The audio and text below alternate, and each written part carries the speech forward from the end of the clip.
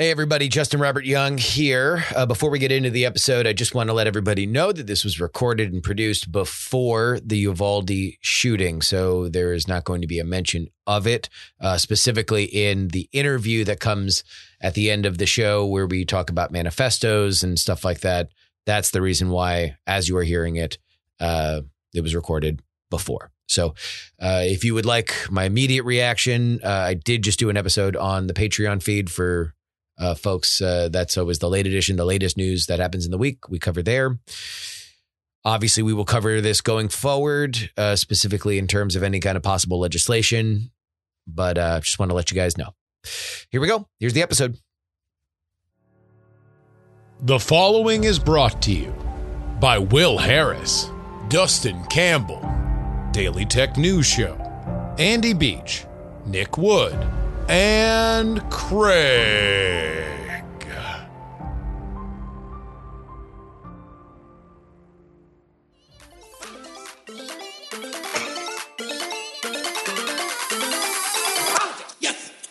Hello and welcome everybody to the Politics podcast for Friday, May 27th. This is your old pal, Justin Robert Young, joining you back deep in the heart of Texas, Austin to be exact.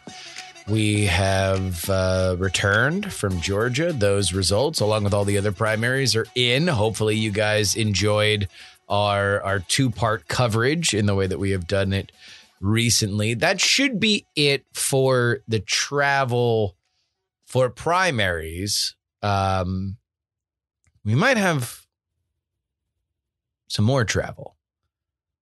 Might be going abroad a little bit later, but that's news for another day. We've got a whole episode here for you, including some reaction to the coverage that we've seen over the past few weeks.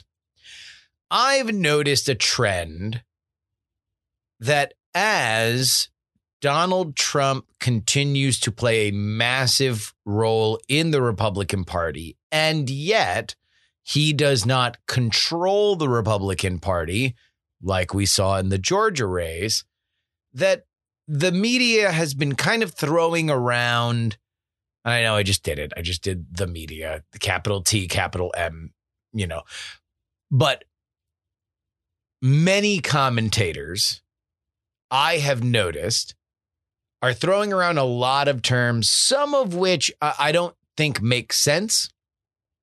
And so I did the work myself to go through the right-wing glossary, the conservative glossary, and specifically the glossary of the new right, for which Donald Trump is, if not the sun for which it orbits, the person that opened the portal into this realm of politics. So I'm going to go through all that with you in a second. Also, the New York Times, of all places, doing a bit of a dive into the health of Democratic senatorial nominee for the state of Pennsylvania, John Fetterman.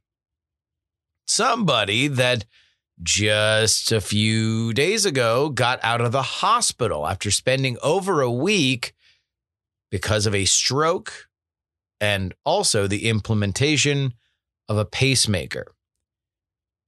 There are a few very spicy quotes in this, including a kicker for which I could not believe. We'll get into that in a second.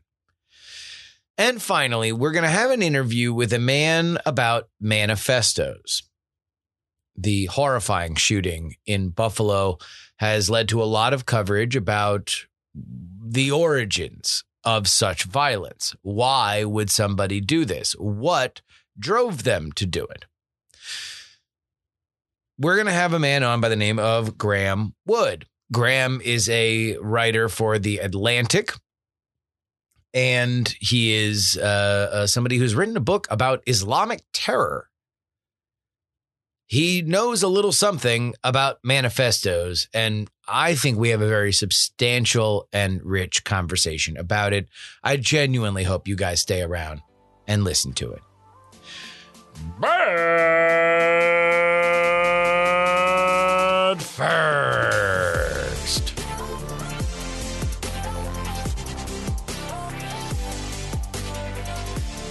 You guys know me. Every once in a while, I get a little fired up. Because I start watching television and or listening to commentary on politics, and I get a little finicky. And this was an example of it. I'm on the plane back from Georgia, and I'm watching CBS. It's a CBS news segment. And they're talking about the split between Donald Trump and Brian Kemp. And the anchor says, well, you know, even though Brian Kemp isn't backed by Donald Trump, he is very Trumpy. Now, add into that the fact that we've seen a lot of other names being thrown around. America First, MAGA, Ultra MAGA, Dark MAGA. So I'm going to go ahead and run through all of those terms and what they mean to me. Disclaimer, I know that there are going to be people that will write in and say that's not what it means. It means something else. So understood. I am going to walk you through my perspective on this. Whether or not you agree is up to you, but hopefully you get something out of it. So let's start with that term that triggered your boy, Trumpy. If you are using the man's name, Donald Trump's name, I assume that you are taking things from his personality and not necessarily his ideology. So I would draw a circle around more Donald Trump as a candidate than as a ideologue, if that makes sense. So let's boil down what that means. Trump emerged without permission, running for president before Senate or governor or something else that the GOP would have probably preferred he do first. So let's put that in there. It is a Trumpy move to say, I'm just going to run for this even if my party doesn't want me to. Trump is brash to the point of shooting first and asking questions later. See, using the term rapist while talking about immigrants across the southern border in your very first press conference. Trump also used Twitter a lot before he got suspended from the platform. I don't know if you'd heard about that. But let's just go ahead and substitute that with having a brash media strategy. Now, the three things that I just described are tactical ideas. These are things for which, in the copycat league of politics, once you've proven that that's not a bad strategy, it will forever be incorporated into how somebody successfully runs for office. Now, that's not to say that everybody does it, but it is to say that now it is viable. And the candidates that do the majority of what I just talked about, in my mind, would be Trumpy candidates. So let's move on from that. America First. A lot of people assume that Donald Trump came out of nowhere. And if you believe that Donald Trump came out of nowhere in 2016, you're probably a Democrat. To conservatives, and specifically those who consumed right-wing media regularly, he had long been a known figure leading up to that. His popular appearances on Fox News and AM radio are what propelled him to flirt with running for office as a Republican in the first place. And he did that a few times before he actually ran. But the ideology that he would champion, the stuff that he would hear on these programs and then decide he believed in it, is not something that he came up with. Pat Buchanan had a semi-successful primary run for president, although unsuccessful, obviously, in which he pointed to the southern border as a major issue. Ross Perot made the debate stage while saying that NAFTA would produce a sucking sound, bringing American jobs abroad. Now, failed Pennsylvania senatorial candidate Kathy Barnett said that she didn't change her political opinions to align with Trump. Trump changed his to align with her. And I genuinely agree with that. I don't think that it is correct to credit Trump with the origination of these ideas. I don't even think he's necessarily the originator of all those ideas together. If anything, he is the originator of putting those ideas together while being the candidate that he was, which is why I separate those two things. America First, as we're going to define it now, I'm not saying it was always called that, but America First, the way I understand it, has been around for quite a while. And when I hear that phrase, those are the specific policies that I think of. The southern border and manufacturing, the loss of manufacturing, which Trump kind of categorized as trade deals, much in the same way that Ross Perot did. Hard immigration caps, loss of manufacturing jobs, and a distrust in federal spending that does not specifically address those two things. So when you see right-wing criticism of the Ukrainian aid package, that's where that comes from, in my opinion, from the America First philosophy. So again, we have the tactical, we have the ideological. Tactical is Trumpy, ideological is America First. Let's get into the MAGA. This, to me, is probably the sort of secret sauce. This is the branding that brings together the Trumpiness of the tactician and the ideology of America First. If a candidate is Trumpy, they are acting like Trump. If a candidate is MAGA, in my opinion, they are acting like a fan of Trump. MAGA is where you get some of the sassier elements of the emergent right, the memes, the troll jobs, the clapbacks. Just a couple days ago, Marjorie Taylor Greene filmed herself going into the election or general election opponent's headquarters to, quote unquote, wish him well. Undoubtedly, she was hoping that she'd either be barred from the door or maybe even go and talk to him, which if they both shook hands and wished each other well, that would undercut the fact that he is this, super angry insurgent candidate against her. Still, after he was not there, she made a few remarks that his office was not well kept and his volunteers had food laying around. That drive to make content, that drive to embarrass your enemy, that, in my opinion, is the MAGA part. That's the branding. That's the culture. It's libs of TikTok. It's Donald Trump Jr. And probably in its most powerful and potent political form, it's Ron DeSantis. Ron DeSantis is at a point now so transparently running for president already that he should sign a trigger law where anything that is in the A block of Tucker will immediately have a law written for it and passed by Ron DeSantis. That's how much he's dialed into the idea of immediate back and forth. Now, here's the dirty little secret about MAGA. It's the most freewheeling that politics has been in a while. And dare I say, if we are only to look at the drawings on the Richter scale and not bring our own morality as to what is right and what is wrong, and we are just looking at what is interesting, MAGA is about as interesting as politics has been in a while. And by the way, Democrats used to dominate this element of being interesting. Back when they were throwing stones at the humorless Republicans, this was a gigantic, super successful thread for which they could follow.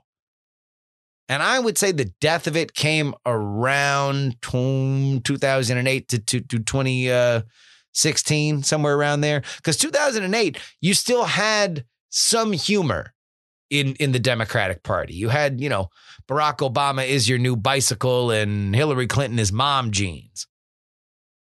But then, the Tea Party defending Obama became a bigger thing. And then the coup de grace. In 2016, the vanquished villain, Hillary Clinton, was brought back, but this time rebranded as the epic, amazing hero for whom demanded compulsory support from her party.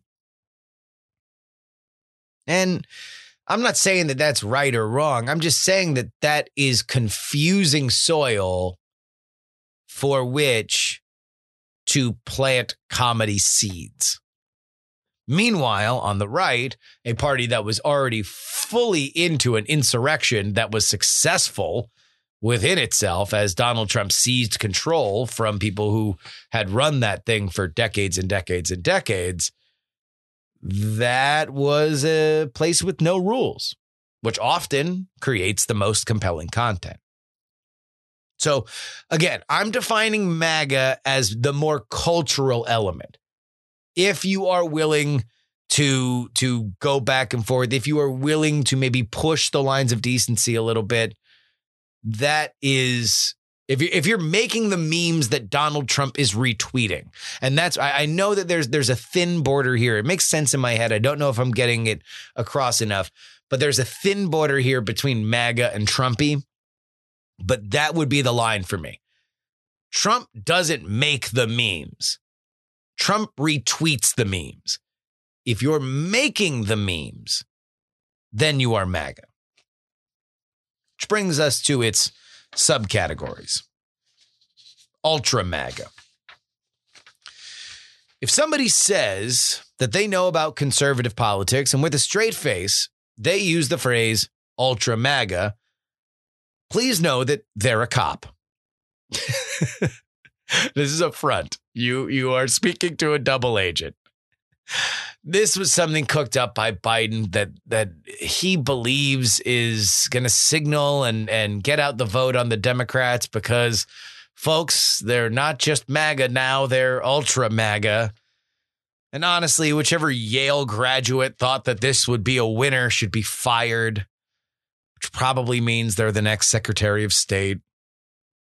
The only thing to me that it succeeds in is reimagining deplorables for a new election cycle.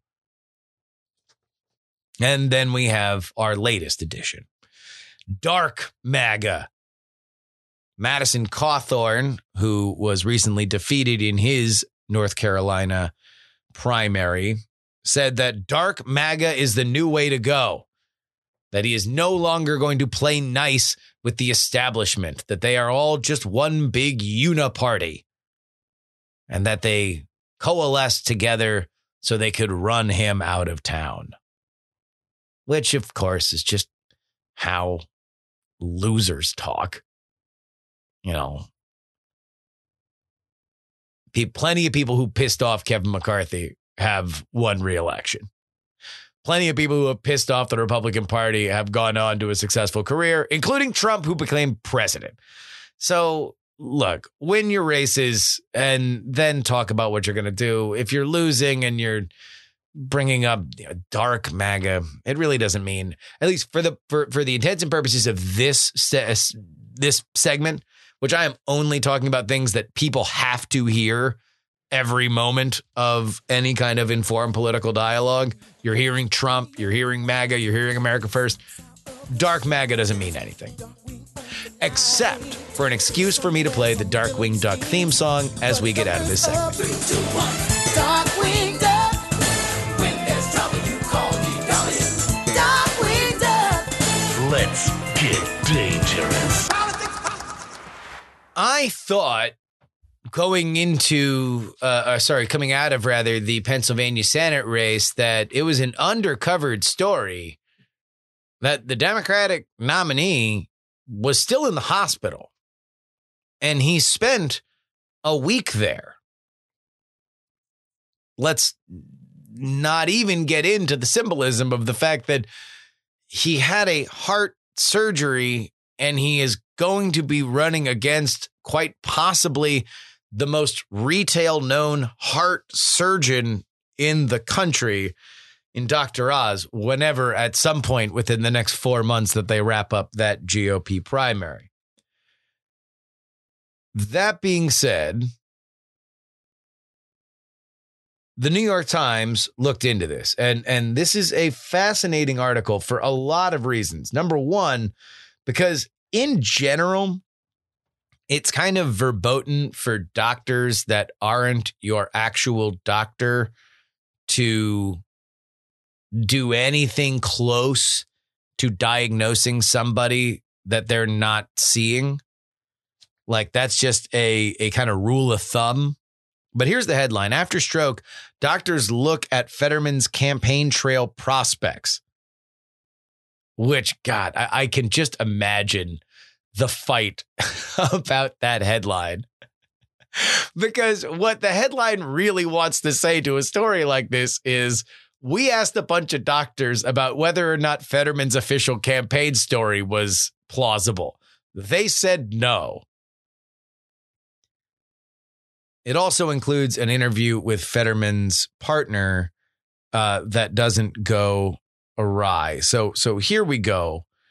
When Fetterman was discharged from the hospital, his campaign said on Sunday that his doctors assured him that he would make a complete recovery. But the campaign has not said when he will be able to return to campaigning. So there we go. In the political world, that ain't great. I'm going to take the time I need to rest and get 100% so I can go full speed soon and flip this seat blue. And by the way, this is a pretty important race. This is a race for which may or may not determine control of the Senate. And I would say that Fetterman, without this health scare, is about as good of a candidate as you could run. We're going to see whether or not his politics are a drag in this current environment, but still, he is well liked. He's got a good look, and he comes off way more relatable than Dr. Oz. So here we go. On May 17th, the day of the primary election, Mr. Fetterman had a pacemaker and a defibrillator implanted into his heart, his press office said in a statement. It will help protect his heart and address his underlying cause of his stroke, which is atrial fibrillation, AFib, by regulating his heart rate and rhythm. Now, here's where things get a little bit weird. In a brief interview on May 20th, Giselle Barreto Fetterman, Mr. Fetterman's wife, told the story of his stroke from her perspective. We were on the road campaigning. We had breakfast and he was feeling fine. The couple got into a car to go to an event at Millersville University when she said the left side of his mouth drooped for just a second. I had this gut instinct and something was happening, Miss Fetterman said. I yelled to the trooper, I think he's having a stroke. He said, I'm fine. What are you talking about? I feel fine. The trooper drove him to the Lancaster General Hospital, where his treatment began. Ms. Fetterman said it involved going through his groin, which suggests he had a thrombolectomy, a procedure where doctors slide a small plastic tube through the groin, advance it into the brain, and then pull the blood clot out using suction or a wire mesh. It was not till 2 days later that the campaign reported that he had had a stroke. Fetterman's wife said that less than 48 hours is some pretty impressive timing when dealing with sensitive medical issues. Now, at that point, the Fetterman campaign cut off the interview with the New York Times, which, all right, let's go ahead. Reckless speculation on this story and why it is written in the way it is written because it's written kind of weird. Feels to me like either the reporter or editor got annoyed that a fairly routine article about a very newsworthy event, a candidate that could tip the control of the Senate, having a stroke at the very beginning of the general election. Big news story. You got to report it. I think they got pissed that the campaign cut off this interview and didn't offer them Fetterman. This should be a heartwarming, oh, it happened, the love between these two people. Doctors say, in fact, give us the doctor too. Have the doctor tell the reporter he should be making a full recovery. We have full confidence that he's going to do that. I think absent that, they then went and got other doctors, including Dr. Lee Schwam, a stroke specialist at Massachusetts General Hospital and professor of neurology at Harvard Medical School, said that doctors don't do a thrombolectomy unless there is a large artery in the brain that is blocked. Quote, Schwam, you typically wouldn't do it for somebody who has a little bit of a facial droop. These strokes tend to be very severe, he goes on. He's fortunate that he went to a hospital to treat it. Look, this goes on. I would encourage you to read this article. I just want to read this final thing. All right. This is from Dr. Dio, Dr. Rajat Dio, an associate professor of medicine and a cardiac electrophysiologist at the University of Pennsylvania's Perelman School of Medicine. They think that he might have a damaged heart, that Fetterman might actually have a damaged heart. Anyway, again, so weird. This is normally not done, that you have well-respected doctors that are making these kinds of statements about somebody for whom is not their patient. This was not from Dr. Dio. This is from Dr. Juan. But again, this is somebody who has more of an extreme opinion than the guy who only thinks that Fetterman has a damaged heart. Dr. Elaine Juan is an associate professor of medicine in cardiology and cardiac electrophysiology at Columbia. She had the following thing to say. He's at risk for sudden cardiac death. For somebody on the campaign trail, that might raise concerns. Yeah, I think so. I think that might raise concerns. What a weird article. Now, I'm glad something was written because I do believe that even in the previews leading into the primaries, that this was not covered sufficiently. This is a massive story. And again, even more so if Dr. Oz is the guy who's running against. There's not a lot of people that can say, I don't feel that my opponent should run. I fear for the safety of my opponent. But Dr. Oz can, because he's literally a heart surgeon. Messy.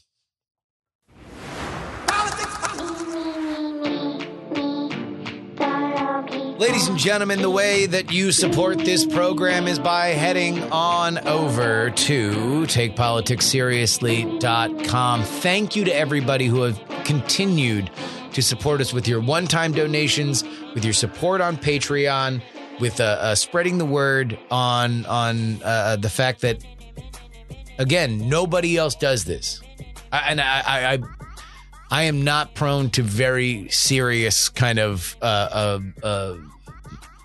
I'm not great at marketing. I think I'm good at content creation. I am not great at marketing, and know how much I must feel comfortable with this statement for me to tell you, nobody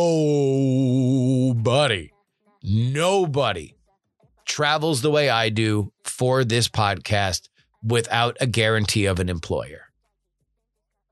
Flat out. Nobody else in that press pen doesn't have benefits. I am the only person. If I slipped and I broke my leg, then it would be on my own insurance. I would not be able to get benefits from somebody else. Actually, technically, it would be the insurance that I get from my wife. Long story short, nobody else takes the time, takes the effort, takes the editing capacity to go out there and produce this content.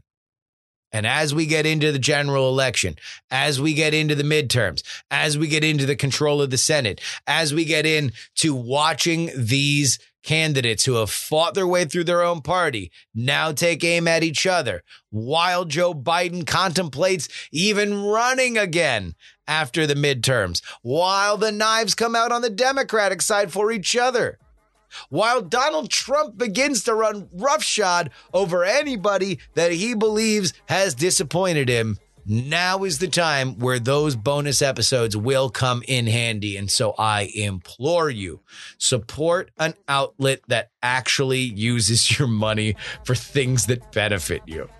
when I leave on these trips, man, I am evaporating almost all the money that I make for multiple episodes. But I do believe it's worth it. I believe you guys are worth it. TakePoliticsSeriously.com. $3 level gets you 2 bonus podcasts per week, no matter what. $10 tier gets your name right at the end of the show.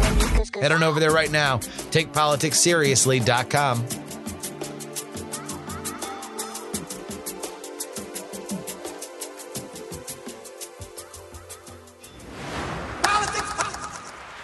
I, along with so many others, was sickened and horrified to see what happened in Buffalo, New York, a couple weeks ago. A shopping center was gunned down by a man for whom wrote a 100+ page manifesto as to why he did it. It wasn't even the only mass shooting that day. In California, there was another shooting, this one in a church, although the motives there were fairly clear. He was a supporter of the Chinese Communist Party and did not like Taiwanese people, at least. It's a story we know right now. The Buffalo shooters' motivations, however, have been the subject of quite a lot of conversation. The idea of white nationalism and white replacement theory is something that has spun up a lot of dialogue, specifically when it comes to Tucker Carlson and Fox News. But it all comes back to this person's manifesto, posted live on the internet, and, well, you know, anything else I'll say we're going to cover a little bit later in this interview. I read an article in The Atlantic that I thought was of a great contribution to the conversation that was going on, something that I had not heard in a lot of other coverage. His name is Graeme Wood. He is a staff writer for The Atlantic, but more specifically to this particular conversation, he is somebody for whom has a lot of experience reading manifestos, and manifestos that are more specific and pointed than even the one that the Buffalo shooter posted. And those are largely from Islamic terrorism. His book is The Way of the Strangers: Encounters with the Islamic State. His name is Graeme Wood. We welcome him now. Welcome to the show, Graeme. Thank you for having me. There was obviously a lot written in the wake of what happened in Buffalo, which is an absolute unmitigated tragedy. But I found what you wrote in The Atlantic to be particularly important because I didn't read a lot of other things like it. Can you please summarize what you wrote? Yeah, I am, as a result of writing about ISIS and other terrorists in the past, sort of hooked into a terrorism analysis community. And the first thing I noticed was that people were very responsibly saying, don't link to this guy's manifesto, don't circulate it, don't host it, don't quote from it at length. And I basically agree. This is odious stuff. I read the whole thing. But there are downsides to not having the primary source material circulating. So I wanted to, show what was being said, and then just make sure that people knew what we were losing by not using the primary source, the whole odious 108 pages as for illustrative purposes. And, what we would see, what readers would see if they saw it, was that we had first of all, a seriously disabled mind at work in the sense of moral disability. That mind was not an impressive one. It was cobbling together history, memes, cartoons from the most ridiculous and clearly odious sources. This is not something that if a normal person looked at it, they'd think, oh, this person's got a point. You'd think, no, this person is someone who reads Der Stürmer and thinks Hitler had a point, which a normal person, even I would say a normal person on the Tucker Carlson and watching right, would not say if they saw the images of hook-nosed Jews and animalistic Black people. And then the last thing that I thought people should understand was that this is on a spectrum of great replacement theory. And we've seen versions of that on Tucker Carlson's show, in the mouths of prominent politicians. Mm-hmm. And I think it was important if you actually see the manifesto to understand what the distinctions are between those theories, and also to make sure that the ones that are different are called to task to accentuate those differences and hereticize the people who believe in the version of it that motivated this killer. So I want to take that piece by piece because I think there's a lot there that deserves further discussion. The first is the availability of the document. And that is something that I totally agree with you. And I feel like in our digital adolescence, as we are kind of coming to grips still, in our first few decades of understanding what it means to be connected internationally with instant effect and unlimited bandwidth and unlimited storage, is there should be the ability to see it always. And maybe the moral element for people should be, okay, well, you shouldn't personally spread it. But I feel like they wind up getting conflated in our modern world where it's, no, if it shouldn't be spread, then it shouldn't exist on the internet, or it should be somewhere very, very, very hard to get. And I feel like that, I hope that in the decades going forward, that maybe we understand that there should be a distinction between existence and our actions within it. Yeah, I agree completely that it's possible to find this manifesto. It's not even that hard to find it. I found it. I'm a member of the public. And I think people should understand that in the United States, we don't have the government suppress these things. And in that way, we're actually unique. There aren't, as far as I know, any other countries, peer countries of the United States where that's the case. And I think we should be proud of that. We should be proud that it's possible to get these documents and to read them. And in New Zealand, there's actually a guy, and his name is Dave, and he's the chief censor of New Zealand.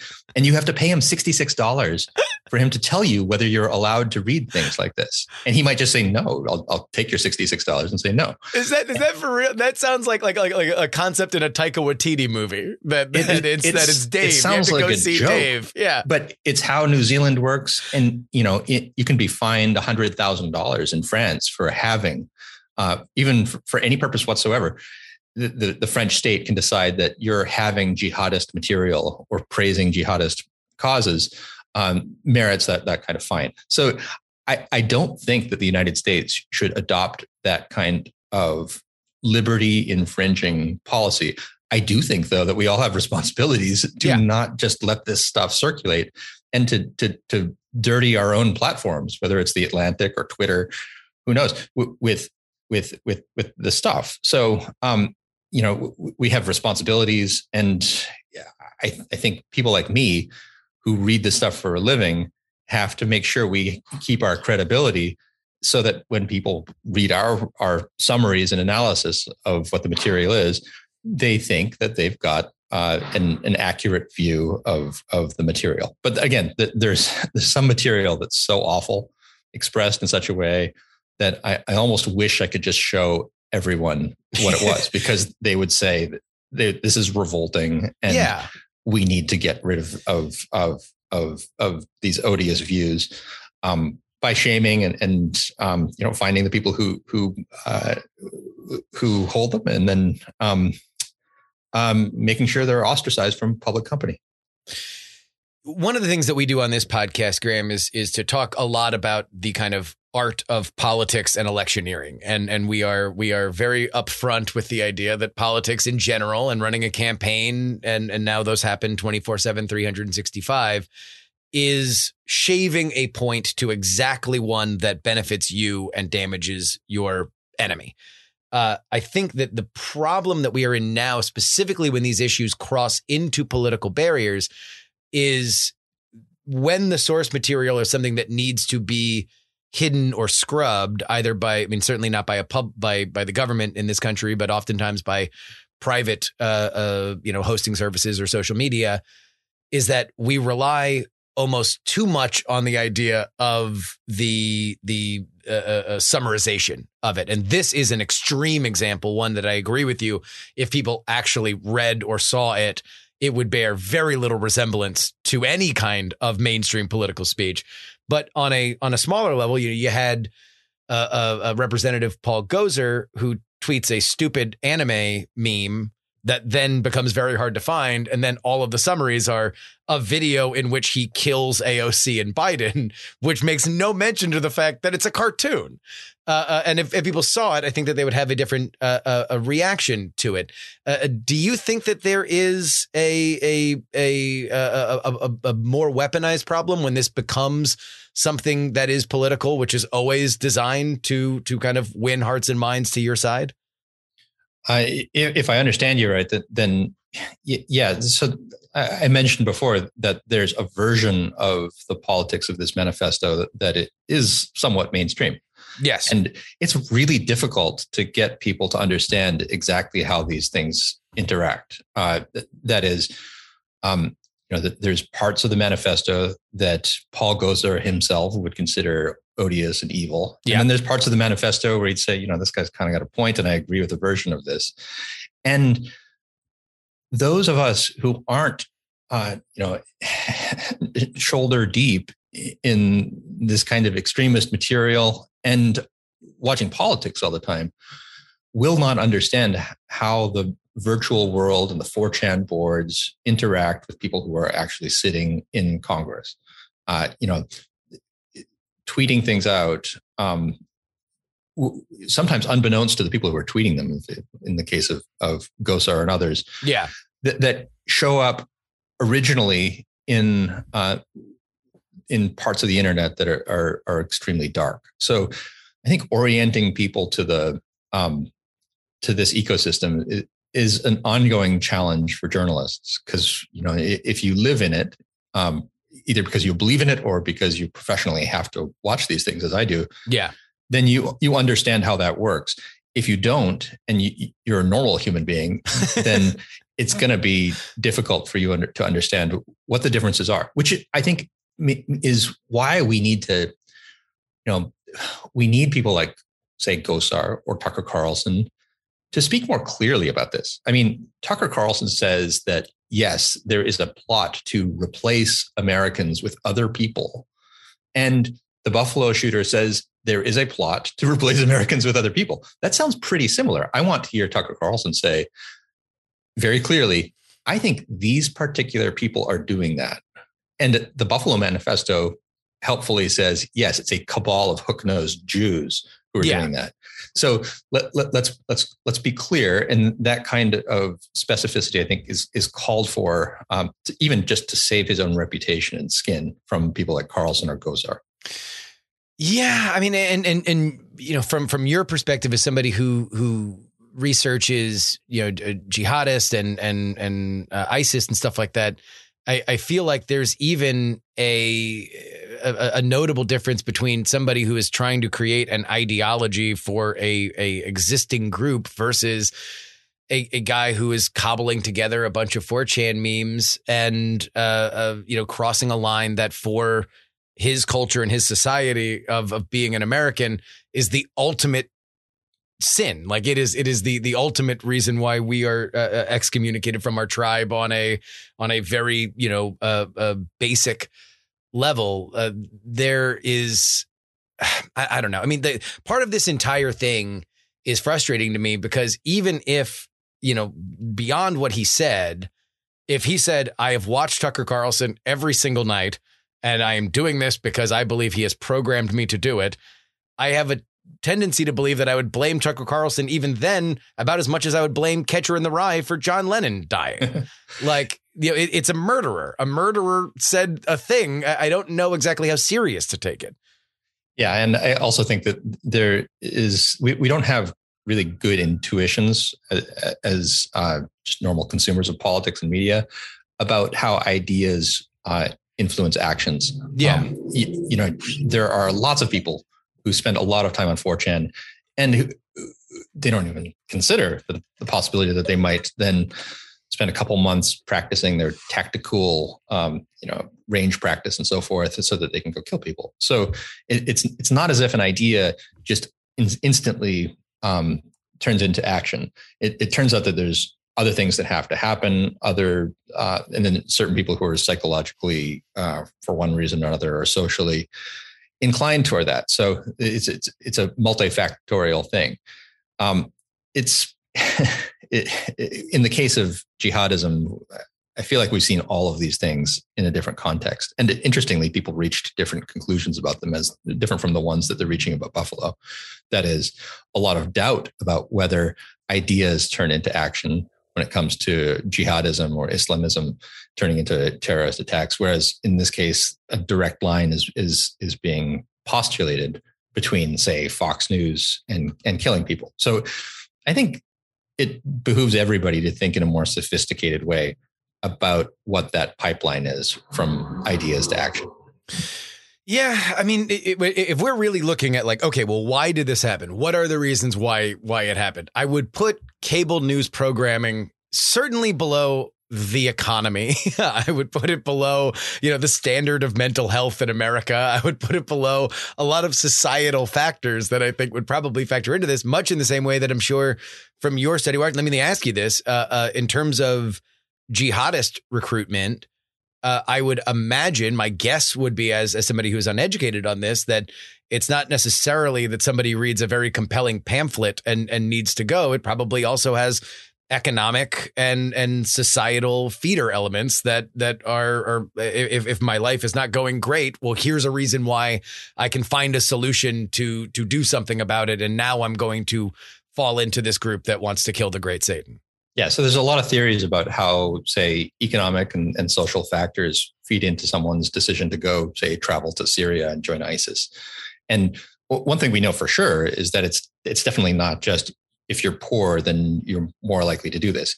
Actually, it seems to be somewhere in the middle, where if you're very poor, you're not interested in this at all. If you're very rich, you don't have as much interest in it. There's somewhere in the middle where that seems to be the sweet spot for that. What it often has to do with, though, I think the ideology is a necessary component. You need to have at some point this brain poison that's been fed to you. And then you probably also have to be, that's not sufficient either. You probably have to be in a certain social network where other people have encouraged you to do this.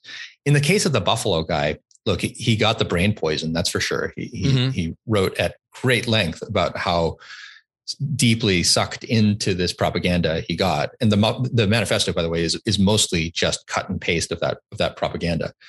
Then there's the fact that he seems to have been a kind of neuroatypical, friendless loner. Yeah.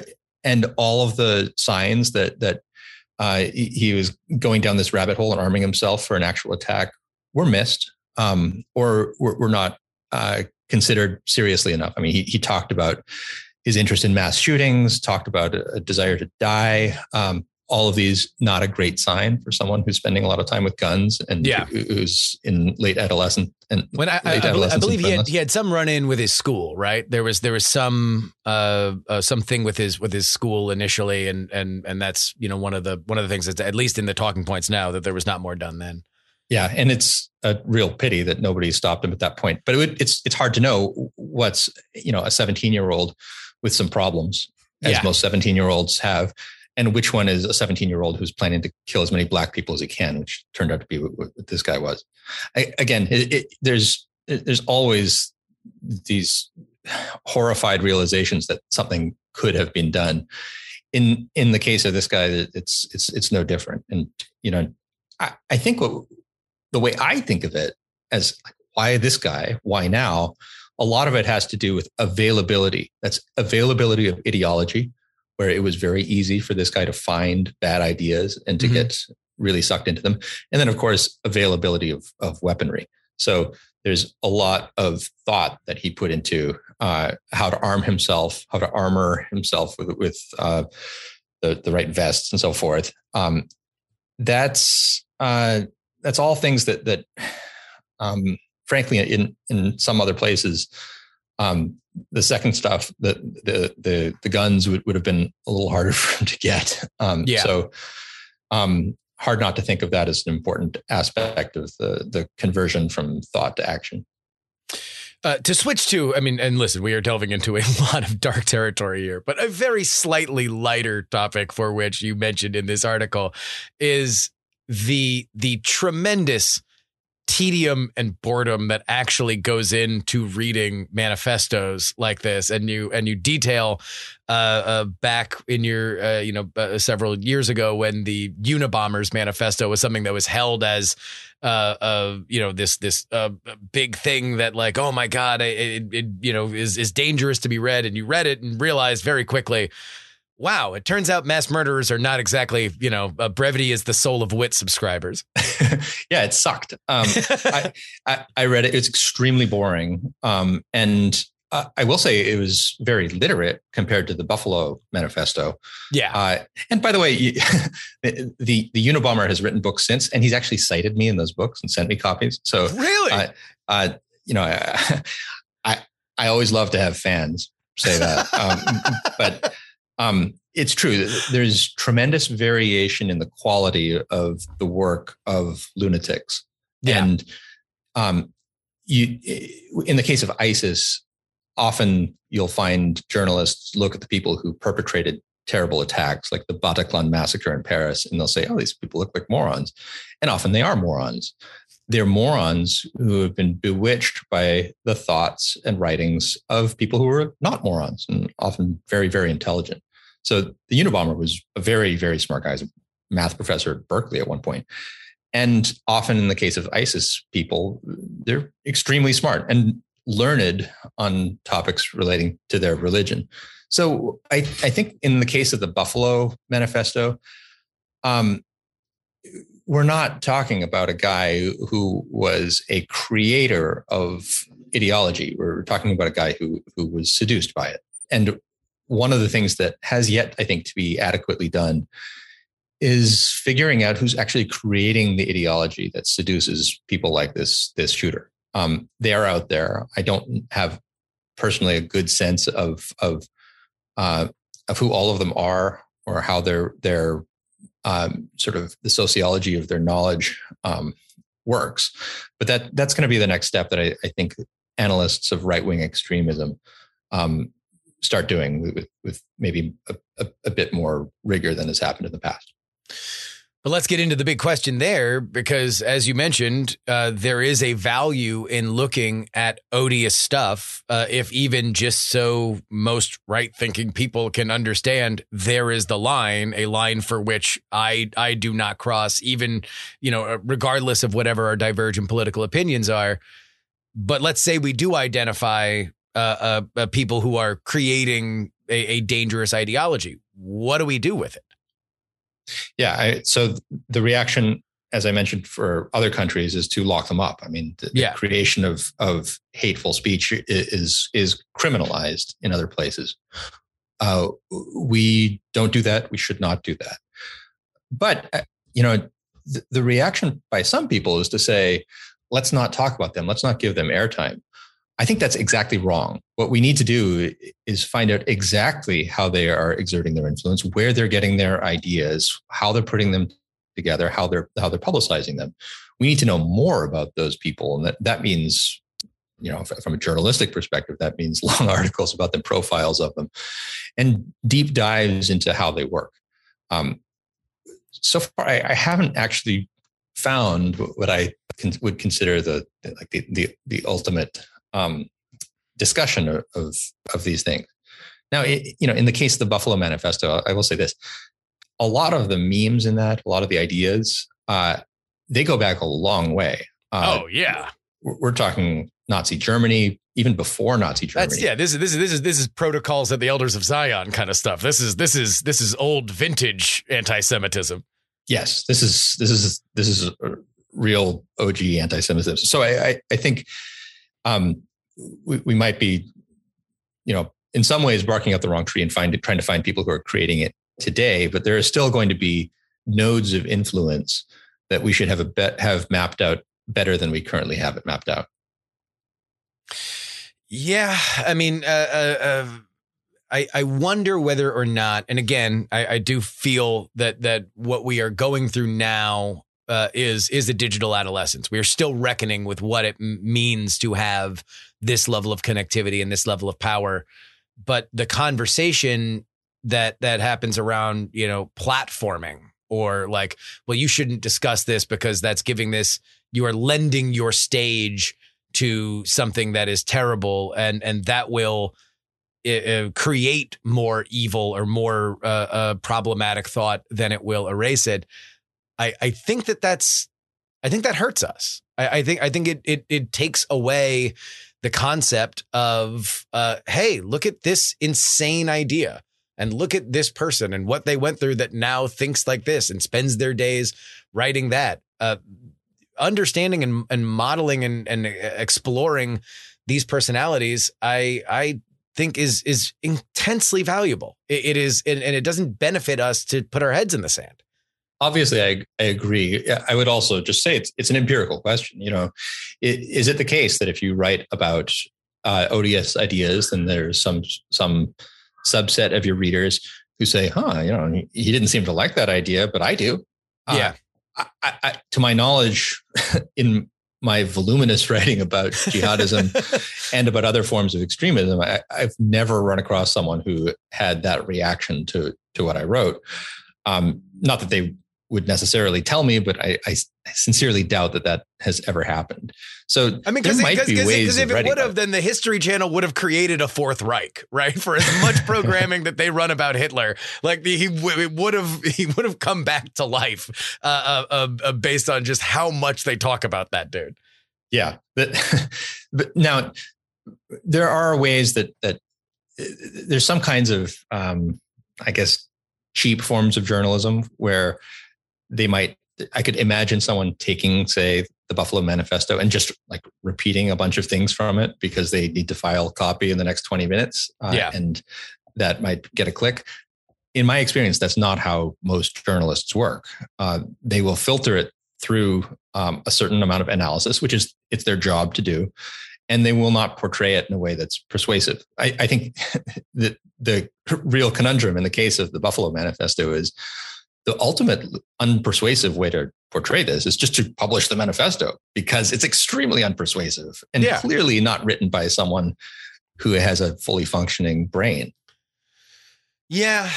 And that gets us back to the thing earlier where I think that there is the very unfortunate thing is I think that there is a political benefit to not publishing it, because then you are more likely to say, well, it is because my enemy's programming is making serial killers, which I don't think is particularly productive, but that's where we are right now. No, I mean, it again comes down to the public should have a granular understanding, if possible, of the spectrum of views about, say, the Great Replacement, all of which I disagree with. But I think that, Tucker Carlson, for example, we owe it to Tucker Carlson to give him a chance to say what the distinction is between his views and the Buffalo Manifesto author, which, some of the differences are clear enough, and other ones I'm not so sure about. So I think we need to make sure that everybody gets a chance to understand those differences, which if we don't publish is harder to do. I think, and that's this particular situation, I think is pretty thorny because, on this show, we just did a big episode about the idea of very much came to popularity in 2008 with Obama's election of the permanent Democratic majority. And this was something that was a mainstream idea that was very much talked about, based on a book in 2004 by Ruby Teixeira, who said that that there was 8 more states that would become majority minority by 2040. And so it's like, that is mainstream thought. It was the reason why mainstream Democrats believed that they were not going to lose a presidential election forever. We did a whole thing about it, about the rise and fall of the idea. Those demographic ideas are what you can, in the hands of a brain poisoned, mass murdering racist, can be like the Jews are trying to replace white people with black people, or it can be a very cordial segment on MSNBC anywhere between 2008 and 2014. Like you can mention these demographic changes however you want, but it's like, I don't know. I mean, I think whenever something awful like this happens, it tends to remove a lot of nuance to the conversation. Yeah. Rui Teixeira is a thoughtful and careful analyst of things. I think, though, that there have been very careless ways of expressing how demographic change happens in the United States.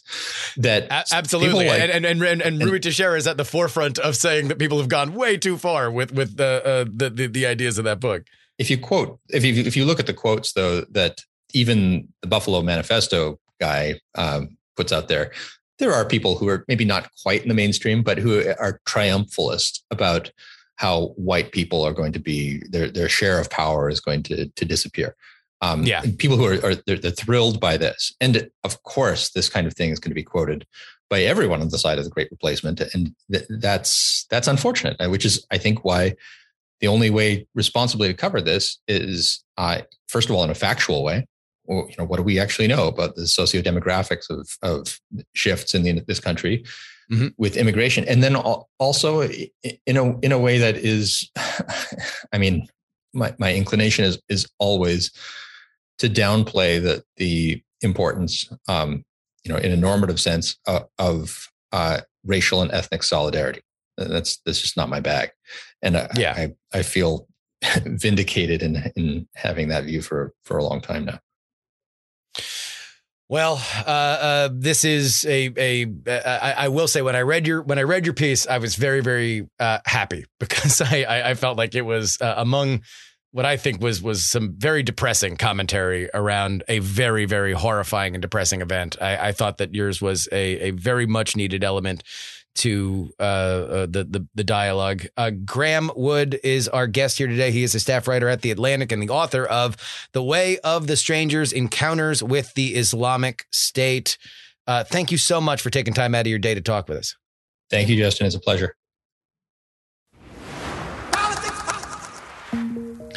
And that'll wrap it up for us today. Politics is written and hosted by me, Justin Robert Young, for Dog and Pony Show Audio in Austin, Texas.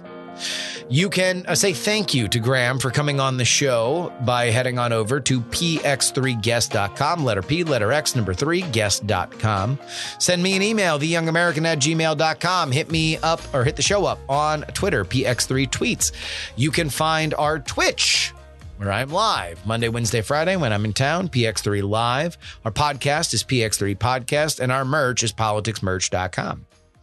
Of course, you can support us with a one-time donation, paypal.me/payjury. Our Venmo is Justin-Young-20, and our Cash App is PX3 Cash. Send anything physical you'd like in the mail to P.O. Box 153184, Austin, Texas 78715. Again, make it out to Justin Young, P.O. Box 153184, Austin, Texas 78715. Of course, you can always get our bonus content at takepoliticsseriously.com. $3 tier gets you 2 bonus episodes covering everything that we missed during our free podcast schedule, and especially during the midterms when things will go very, very fast. It is smart to have it if you care. $10 tier gets you that, as well as your name read at the end of the show, like these fine folks in the Titanic. $10 tier: V-Guard, Alexis, Neil of Neils, MC Dradio, Unsafe DB Level, Katie, Double K Ranch, Amanda, Yale Pinball Shop, John, TP4 Bongo, Niemeister, Nick's Horseless Diner, Catherine, persons familiar with the matter, and Gloria Young for King of the New World Order. 100 Mile Runner, Edison, up, down, left, right, BA Start, Dr. G, Headphones Neil, Charles, Darren, Alex, the owner of the Stronger Now Gym in Atlanta, Idris Arslandian, Blue Front, and the Lenina, DL, Steven, Chad, Nomadic Terror, and Diana Shrill Shrieks, Miranda Janelle, Chief Andy, Robert, Casey, Paul, Redneck Tech. He's awesome.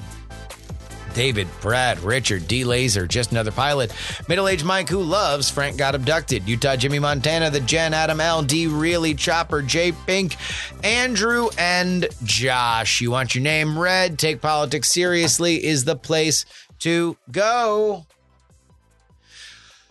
Guys, I have promised a conversation with our friend Kevin Ryan for weeks now. And I'm not going to sugarcoat this one. Kevin flaked on me for weeks. Repeatedly, he has canceled on me. And if he were not somebody that I enjoy talking to so much, I probably just would have said, you know what? Whatever. Leave it there. But he has told me that he is coming on next Wednesday's show. And he and his wife are about to have their second child. And I have told him, and I am not afraid to say it publicly, that if he cancels on me for Wednesday's show, he is going to be compelled by way of internet bullying to make that child's middle name Flake. Whatever pretty or masculine name, I don't know if it's a boy or a girl, whatever name you want to put up front, let's go with a gender neutral one. Let's say Dana. Dana Flake Ryan is going to be the name. All right. If he cancels, I don't think he will.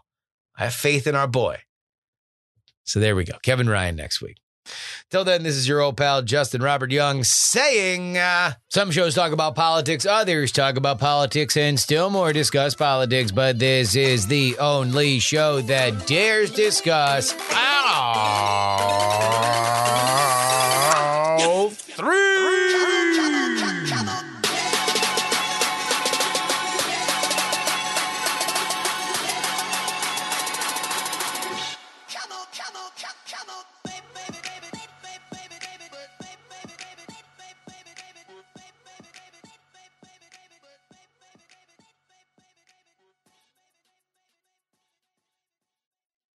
Diamond Club hopes you have enjoyed this program. Dog and Pony Show audio.